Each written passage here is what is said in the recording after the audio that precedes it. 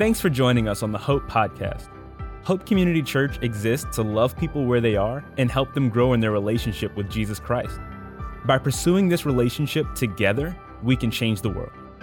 We have multiple locations, including an online service found at gethope.tv. If you're not from the greater Raleigh-Durham area in North Carolina or near our Agape campus in Haiti, we'd love to still have you be a part of what Hope is up to through our online services.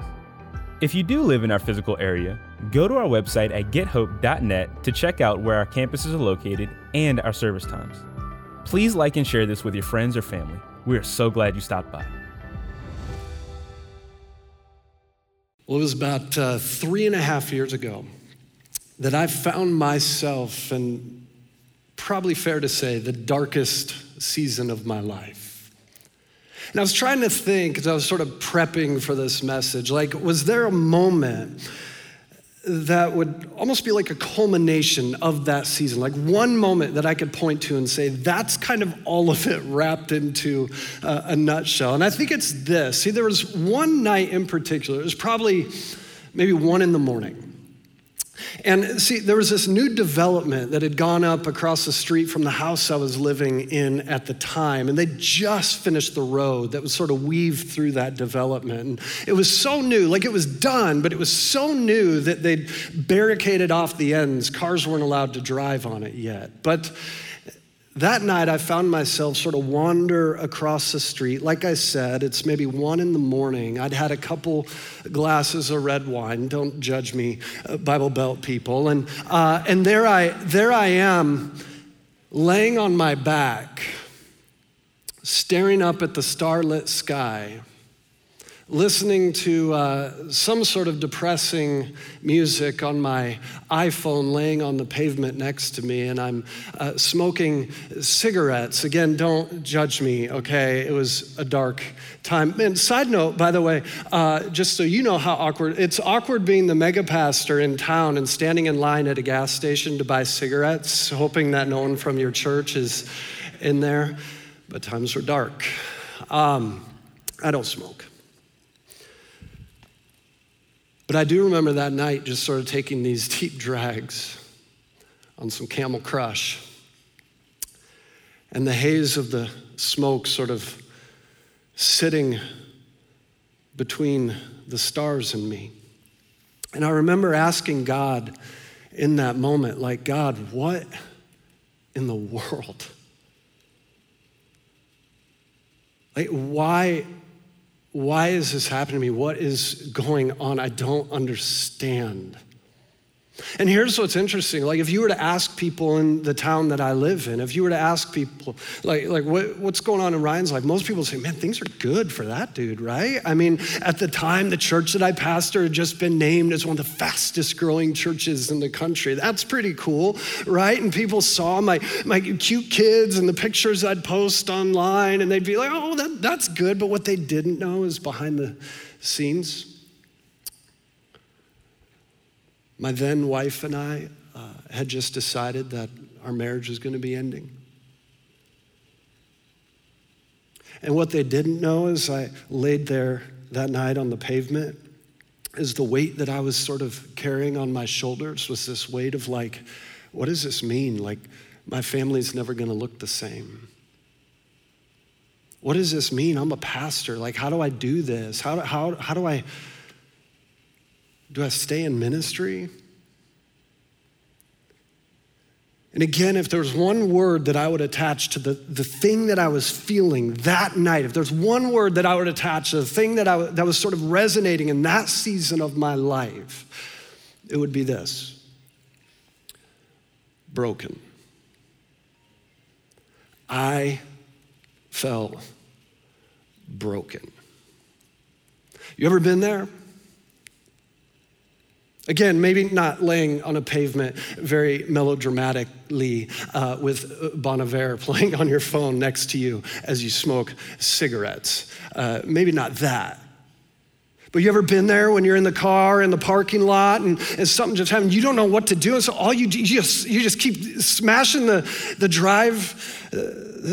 steering wheel? You ever been there in that moment where you're just crying out to God and you're like, God, I don't understand. Man, I don't get this. I don't get why I have to sit here in this moment, why I have to sit here in this relational loss. God, I don't understand why I got to feel this way. I don't understand why I got to walk in this anxiety or with this depression. God, I don't get this. I don't know what you're doing.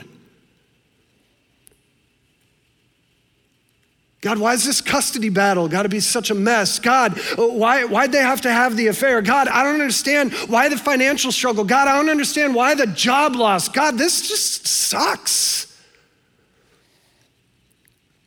You ever been there where the one word that you might attach to your situation, to your scenario, it would just be this, and maybe you're there right now. Man, I just feel broken. That's a heavy way to start a sermon. That's pretty heavy, right? Let me introduce myself really quick.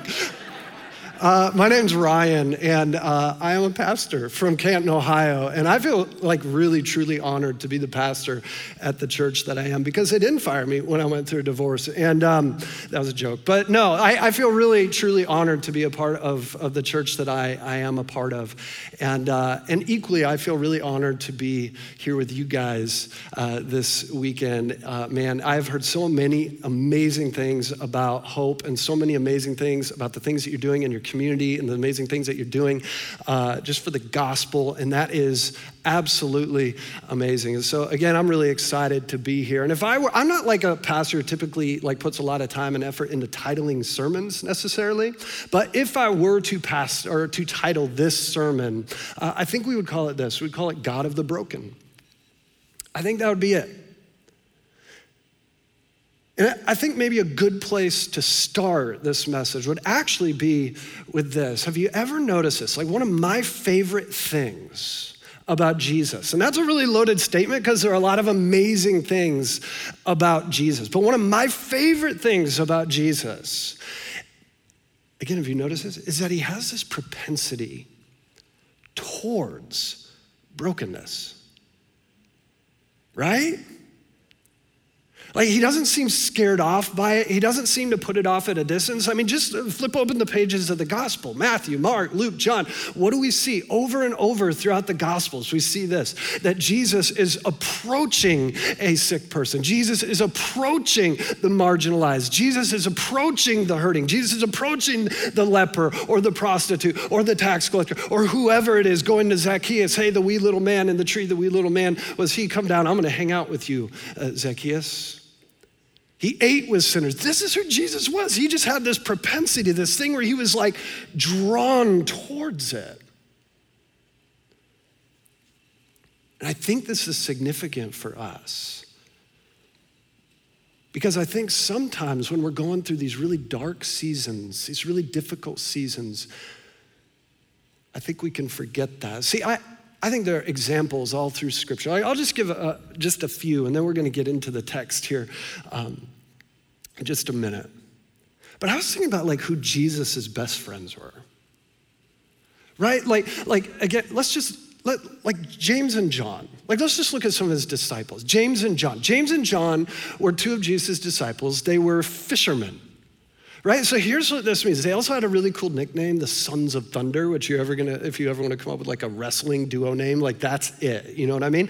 And so the Sons of Thunder, James and John, they're fishermen. Here's what this means, the fact that they're fishermen. This means at some point, see, the religious sort of schooling system would mean they were brought up, taught, educated in synagogues, and then there were these different phases, and at some point in their educational process or system, a rabbi or someone working in the synagogue sort of pulled them aside and said, hey, we don't think you have what it takes to go to the next level. And so why don't you just go do what your daddy does, go be a fisherman, okay? Go take on that trade. And that's what they did.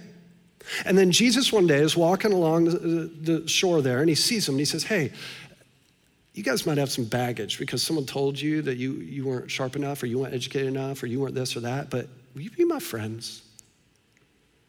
I love that. Or here's another one. How about Matthew? Matthew, you know what Matthew's occupation was before Jesus came along? He was a tax collector. Now in the church, when we talk about tax collectors, it's always sort of lumped in with like prostitutes and tax collectors. And most of us know what prostitutes are. Some of us better than others. That's messed up, okay? But here's the deal with tax collectors. Tax collectors were so hated because they were essentially recruited by the Roman authorities. Again, the Roman authorities the Jews were under the authority of the Roman government. The Jews hated this. They were oppressed, they were overtaxed, they did not like the Roman authorities. And so the Roman authorities, to try to keep the peace, would actually recruit fellow Jews. They would go and recruit Jews instead of rolling in with centurions or rolling in on horses or whatever and ruffling a bunch of feathers. They would actually do this. They would say, hey, let's just go get some Jews to collect the taxes. And so here's what this meant is if you were a Jewish guy, you'd go around and you're working for the man. And all your Jewish brothers and sisters hate the man. They hate the Roman authorities. You're working for them. The Roman authorities are taxing them into poverty and you don't care. You're working for them. And then here's what the authorities would say as well. The Romans, they would say, hey, and you can skim a little off the top for yourself. It's fine. So again, this is why tax collectors were so hated in that context, because not only were they working for the man, but they were ripping off people that they grew up going to school with, people they went to synagogue with, people that they hung out with, right? These are like that is the worst of the worst. And so here's what Jesus does. One day he's walking along and he's like, hey, Matthew, what's up, man? Do you want to be my friend? Here's another, I'll just throw one more. Peter, our guy Peter. We all know Peter. If you grew up at church, you know Peter, tried to walk on water, sank, we all love Peter. I think we relate to Peter because he was seemed like a pretty normal guy. And we don't talk about this that much, but Peter was maybe a little racist. Right? Like there's one point in scripture where Peter, he says, listen, I'm not taking this gospel message to those people. Let's just keep it among our people. And he had to be rebuked for it. Like Peter, no, this message is for everybody. This message is for all people. Man, I love that Jesus has this propensity towards brokenness. I love that Jesus says to Peter, hey, will you be my friend? He actually goes one step further with Peter. He says, hey, I'm going to build my church on you, man. But I think one of the most maybe bold and obvious pictures of God's propensity towards brokenness is found in this story in Mark chapter 5. If you have a Bible, you can open up there with me. The book of Mark is in the New Testament. You got Matthew, then you got Mark. And let me set the stage a little bit before we get into this. See, this is a story of a demon-possessed man. Now, it's a little misleading to say demon because it's actually plural. You'll see as we get into the story. But before we even jump into it, I want to set the scene. See, here's what we find. Jesus has been teaching. He's been hanging out with some folks, and I think he was teaching on like the parable of the mustard seed.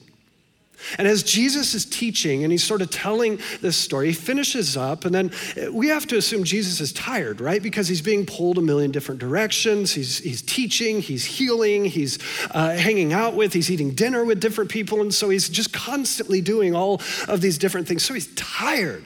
And so Jesus looks at his buddies, James, John, the sons of thunder, Peter, right? He's looking at all these guys, Matthew, and all the rest of the disciples. He's like, hey, listen, here's this lake. What if we go over there on the other side of the lake? Like, let's just get in this boat. Let's just go over there. And all the disciples, they knew what was on the other side of the lake. We'll get to that in just a second. And so they sort of load into the boat. And again, Jesus is tired. So it says in Mark chapter 4, it says that he found this little cushion. I like that it's like a little cushion. I just imagine like a little cute little with like the little things coming off the corners. And he's just Jesus, cute, sweet Jesus lays his little head on the little cute cushion, right? Just imagine that for a moment. And it says he falls asleep in the boat, okay? And so they start to make their way across this body of water. But as they're doing it, this big storm breaks out. And we know it's a big storm because the disciples start to lose their minds.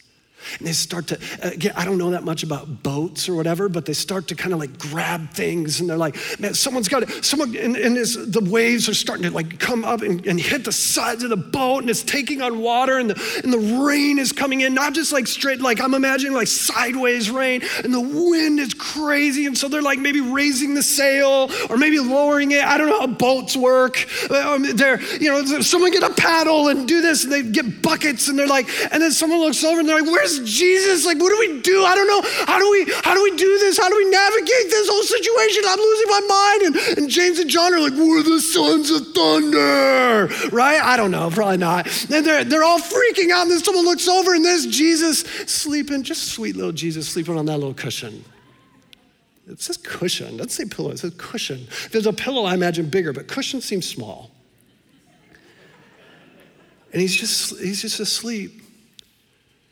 And then someone comes to him, someone comes to him and they wake and they start shaking him. They're like, Jesus, what are you doing? We're gonna drown. And I just imagine he sort of gets up. He's like, oh my gosh, all right. Stop. And it says immediately the wind stopped, immediately the rain stopped. Now here's what the coloring books will say. Here's what the paintings will look like, is that at that moment the sun came out, rays of sunlight, beautiful day. We don't know, but let's say that wasn't the case. Yes, the storm stops, they're safe, everything's fine. But I like to think that maybe there's still this sort of mist over the water. And I started to wonder, like, what if there was like this fog sort of still hanging in the air? And at just that moment, as this fog is sort of hanging over the air and there's sort of this mist and this like eeriness and the disciples are standing back like, did he just do that? Like freaking out. Did he just tell the storm and it did it? What? I imagine they're terrified. And it's at that moment that the boat just sort of comes ashore.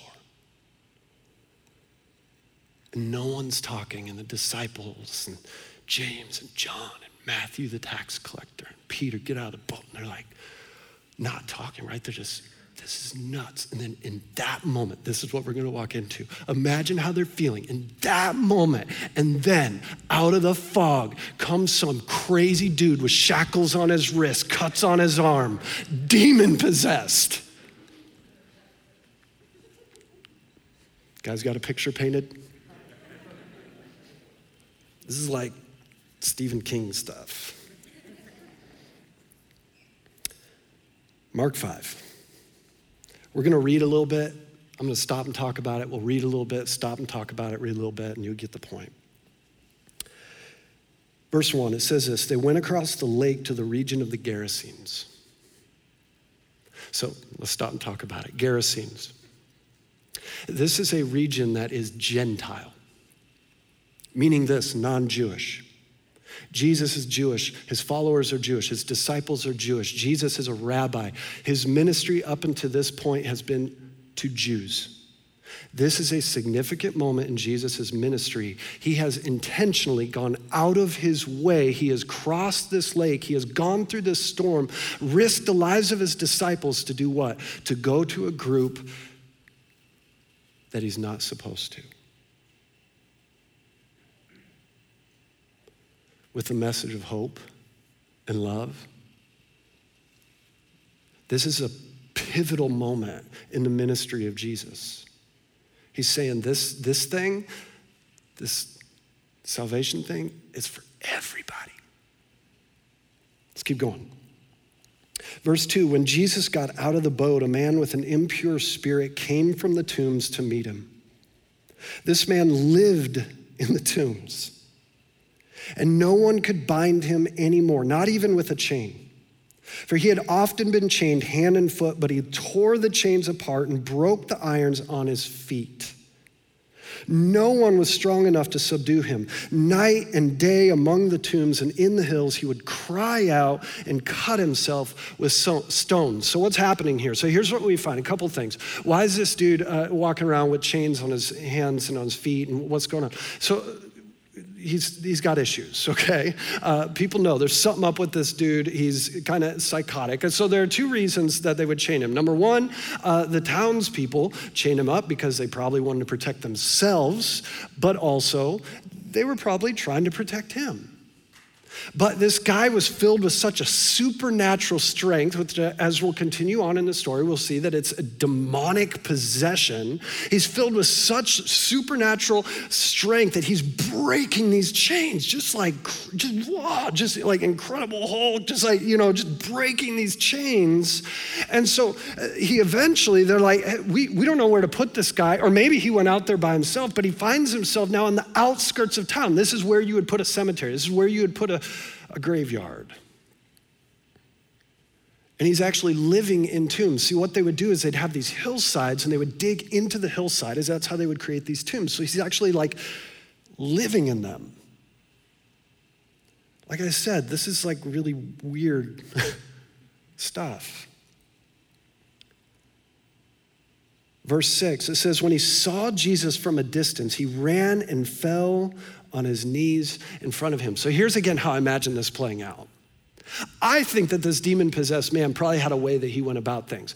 I think these demons that reside in him, they want to mess with this guy. He's like their toy.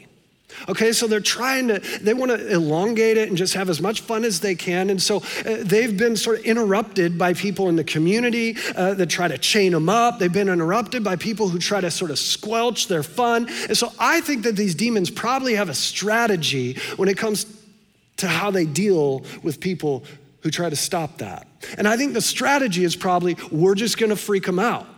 Right? And so here's this demon-possessed man. They see someone coming from a distance in the fog. Maybe they heard it, the guy talking to the storm or whatever. I don't know. But they approach Jesus as they run towards Jesus. I think maybe these demons didn't know who they were running towards. I think they were just trying to do what they're trying to do. Like what they've always done is just scare this guy away, scare these men away. And I just imagine they run towards him. And I imagine in that moment, James and John, the sons of thunder, are like, what? No, we're done. We're done. We did the storm. Dude's running at us. Let's get back in the boat. Jesus, let's go. This is silly. And it's at this moment that the demons realize who's in front of them.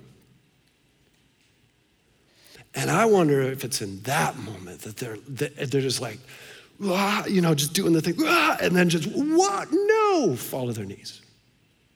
Whoops.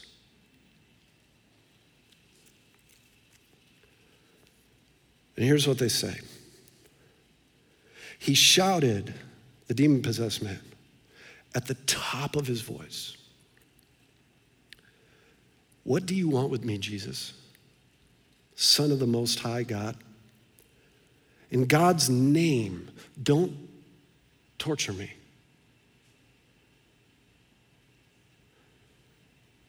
So again, a couple things here. The first is this. In this sort of spiritual sort of moment, there's significance to the establishing and the knowing someone's name. And what the demons are trying to do here is they're trying to get authority over Jesus.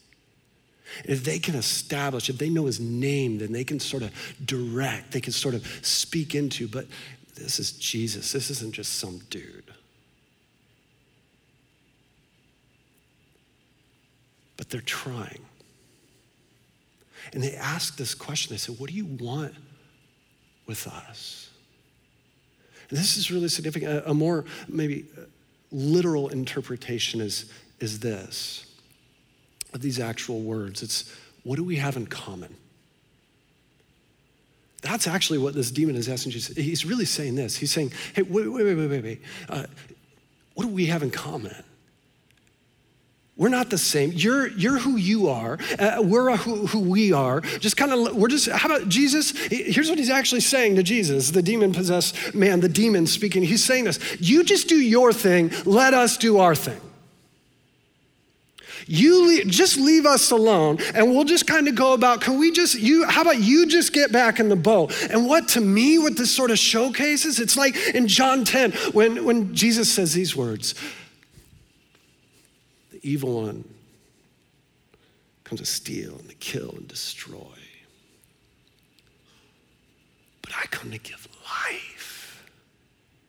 And I think what this demon-possessed man, these demons inside of him are recognizing is that Jesus is coming to rescue this guy. And they're trying to figure something out. So Jesus says this, he says, come out of this man, you impure spirit. And then Jesus asked him this, what's your name? My name is Legion, he replied, for we are many. Again, there's significance here. Jesus is like, whoa, hold on a second. You think you're gonna get authority over me? You're not gonna get authority over me. You're crazy. But what's your name? And this is when I think these demons are like, oh no, this isn't gonna end well. But they say something really interesting. Maybe you've heard this in other sermons or Sunday school classes before. They say this kind of really creepy thing. They say, we're legion. See, a legion in the Roman military 2,000 years ago was the largest military unit, usually made up of about 3,000 to 6,000 soldiers. And so here's what this means. I don't know if the demon's being literal here. I think he's just saying, it's not one of us in here. There's a whole bunch. But here's what just happened. Now Jesus knows his name. Now Jesus can direct something towards him, and they know it's not going to work out well for him. And so here's what they do. It says in verse 10, it says, and he begged the demons within this guy. It says, and he begged Jesus again and again not to send them out of the area, because now they know how it's going to go down. Now they know Jesus has come to bring life to this guy. So they're begging him, please don't send us out of this area. Why don't they want to be sent out of the area? Because they know there are other people that they can torment. They know they're going to be done with this guy because Jesus isn't going to have it. But they're like, just let us stay here. Let us just kind of cast us into town. It'll be fine. We just go there? And it's not going to work out. So here's what it says, verse 11, a large herd of pigs was feeding on the nearby hillside. The demons begged Jesus, send us among the pigs, allow us to go into them. And he gave them permission, and the impure spirits came out and went into the pigs. The herd, about 2,000 in number, rushed down the steep bank and into the lake and were drowned. So this is just like kind of a weird part of the story. But here's why I think Jesus he gives permission to the demons to go into the pigs. Here's why. Because I think he wanted the people there to see, and I think he wanted us to know, this is what the demons and the evil ones are actually trying to accomplish. They just want to kill. Watch what happens when they go in the pigs. That didn't take long. This is their desire, is to just destroy. And so Jesus, it says he just permits them to do it. He doesn't cast them necessarily into the pigs. He just says, okay, you can go. And they go into the pigs. Pigs go off and drown. The story ends like this. It says, those tending the pigs ran off and reported this in the town and countryside, and the people went out to see what had happened. When they came to Jesus, they saw the man who had been possessed by the legion of demons sitting there, dressed and in his right mind. And they were afraid. They're like, this is different. Those who had seen it told the people what had happened to the demon-possessed man and told about the pigs as well. Then the people began to plead with Jesus to leave their region. They're like, we don't know what just happened, but that was a lot of pigs. And that guy was naked and insane, and now he has clothes on. And you're freaking us out. And they begged Jesus to leave, and so he listens. It says, verse 18, as Jesus was getting into the boat, the man who had been demon-possessed begged to go with him.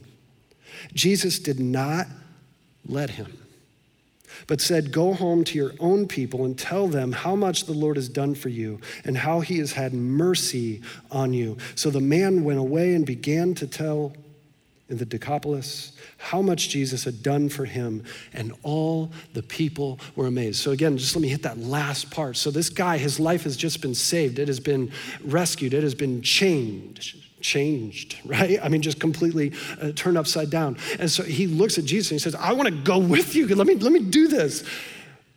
And here's what I think. I think Jesus, the reason he says no is because he's being told to leave, but he's like, you go in and you tell them about me. You go in and tell them how your life has changed. And what's it say in the text? It says he does just that, and the people were amazed. And so that's a lot, okay? I know that's a lot, and you're trekking with me, and you're like, wow, we really, really broke that down, Ryan. But I thought we were talking about brokenness. Why this story? And here's why.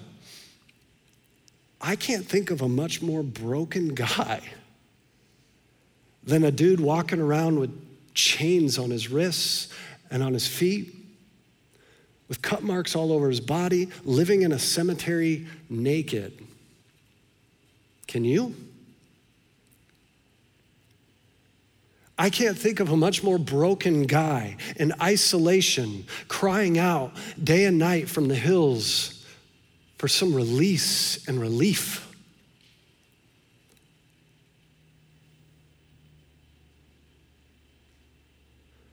And so as I was sort of digging into this text, here's what I started to think. I started to recognize there are certain things that Jesus does in this story that I think are not only happening here in this story, but are practical in your and my life as well. 3 things, because preachers do things in 3s. Here's the first one. You ready? Here's the first thing I see in this story, and I see it in your story too. If you're sitting in a season of brokenness, in a season of hurt, in a season of pain, in a season of frustration, in a season of heartbreak, in a season of joblessness, whatever your season is, okay? If there's this season and the word that you would attach to it is just like, I am broken. If that's where you are, here's the first thing that I see in this story, and I think is relevant to your story as well. Here it is. Jesus goes to him. Right?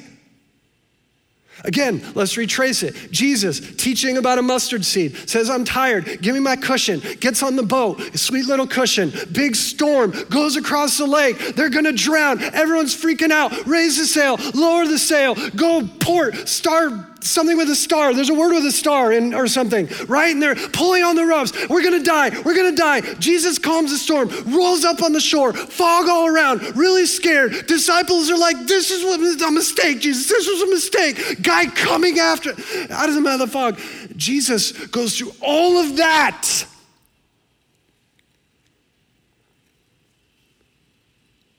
For an opportunity to meet with a crazy man living in a cemetery. Jesus has a propensity towards brokenness. Jesus goes to him. Well, Ryan, what does that mean for my life? I don't know. How about this? Jesus was in paradise, in heaven. John 1 says he left heaven, he came down here, he put flesh on. I love how the Message translation says it. It says that he moved into the neighborhood.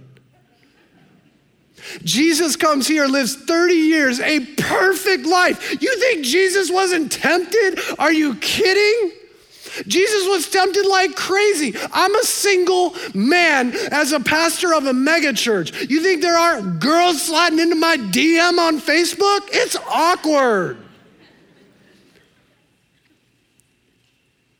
You think Jesus didn't have girls walking around in sundresses like, hey, Jesus, you a rabbi?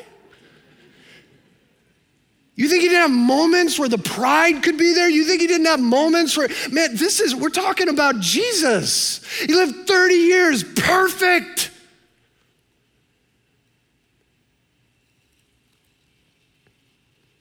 Three years of ministry, goes to a cross, dies, a death he didn't deserve,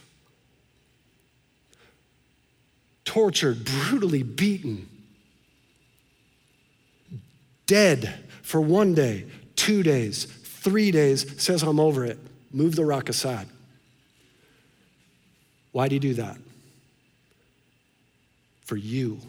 Because he has a propensity towards brokenness. Jesus comes toward us. Amen? Here's the second thing I see in this story. It says, I'm sorry about the DM thing. That was a weird thing to say. I don't know why I said that. I always joke about it, and I was like, you guys don't know me. Here's the second thing. Jesus heals this guy, right? Jesus heals him. Jesus has the power to heal. So not only does Jesus go to him, Jesus has the power to heal him.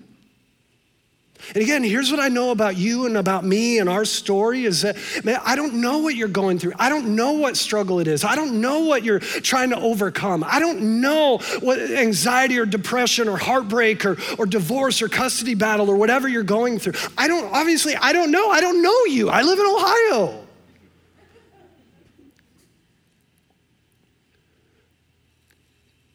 But I do know, because it happens in this story, and I do know that it's happened in a lot of others, and it's happened in different seasons in my life. I know that he has the power to heal. And so here's the awkward thing is I can't promise you that he's going to heal the chemical imbalance in your head.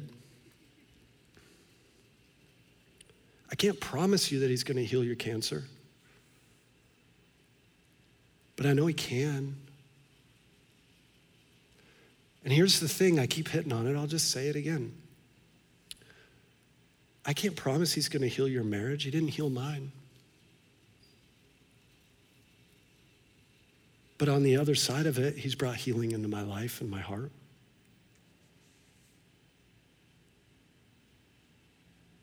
And here's one of the things that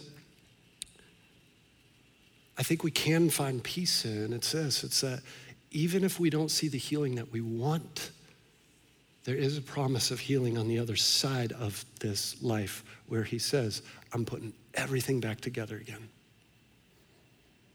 And I know for some of us, it's like, that's not super hopeful, but it should be.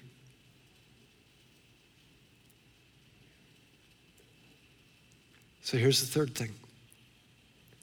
Not only does Jesus go to the man, not only does he heal the man, he uses him. That's how that story ends. He says, hey, I don't want you to come with me, but I want you to go back into town where all those people saw how psycho you were and how crazy you were and how you were naked all the time and all that stuff, and they tried to chain you up. Go back to them and like put clothes on, see what happens.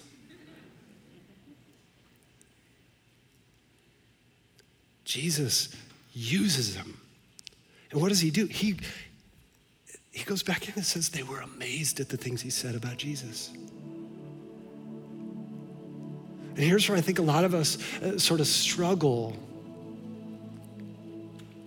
is we feel too broken to be used. We feel too hurt to be used. We feel too lost to be used. We even do this silly thing in the church. I think it's silly.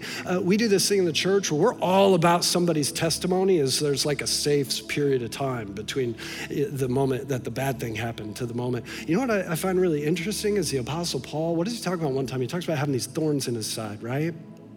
Remember that? The Apostle Paul, he's like, man, I've cried out to God to take these thorns out of my side. We don't know what they are, but it was some sort of struggle that he had. And you know what God did with Paul, even in the midst of those thorns and that struggle? He was like, I'm gonna use you now.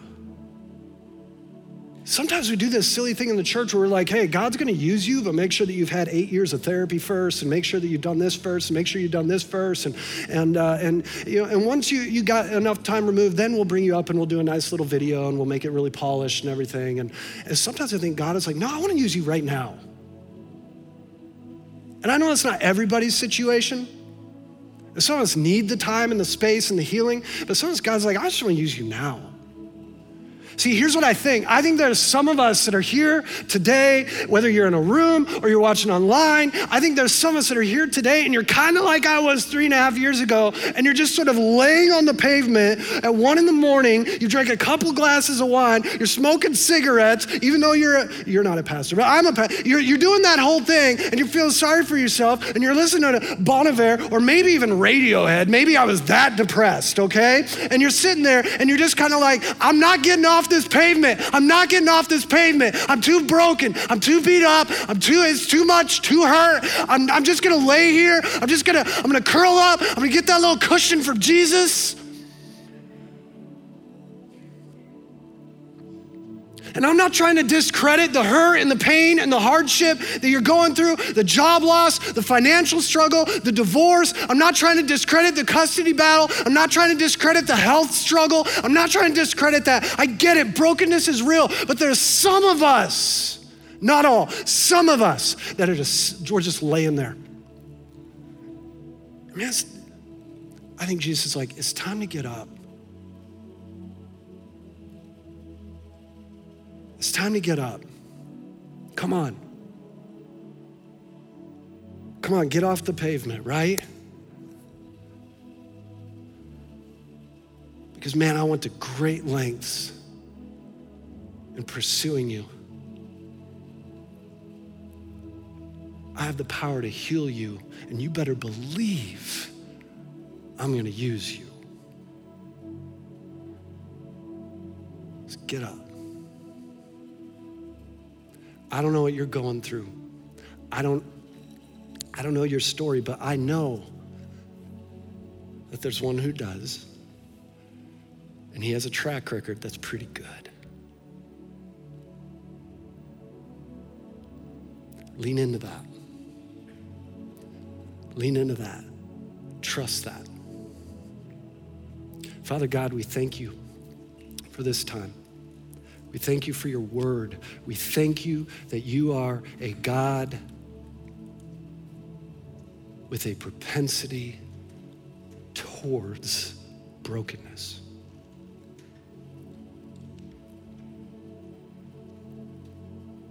Thank you for being that type of Savior.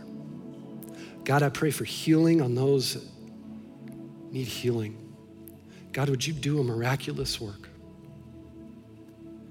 God, I pray for those that have been kind of sitting in that place of like, I'm too messed up to be used. Nope, it's time to get up off the pavement.